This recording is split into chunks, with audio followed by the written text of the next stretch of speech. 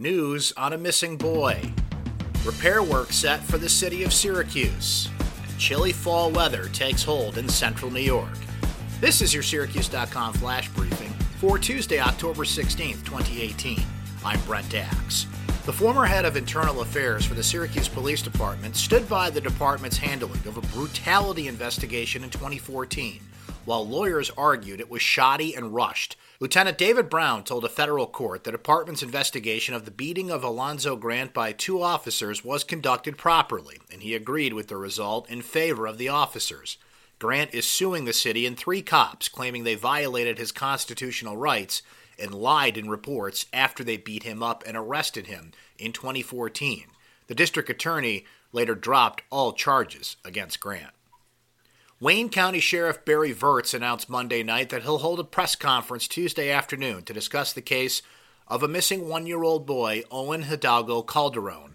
The sheriff's announcement came shortly after a Wayne County news site reported that sources close to the investigation believe human remains found on a Sodas farm belonged to the boy.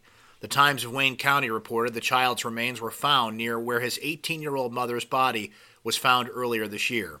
Selena Hidalgo Calderon of Guatemala and Owen went missing May 16th in Sodas of Wayne County. Selena and her then 14-month-old son were last seen at a Joy Road farm where they lived with her boyfriend, 26-year-old Eduardo Danteo Reyes. The city of Syracuse announced Monday night that it's getting ready to repair parts of South Geddes and West Onondaga Street. The repair work is scheduled from 8 a.m. until 4 p.m. daily starting today.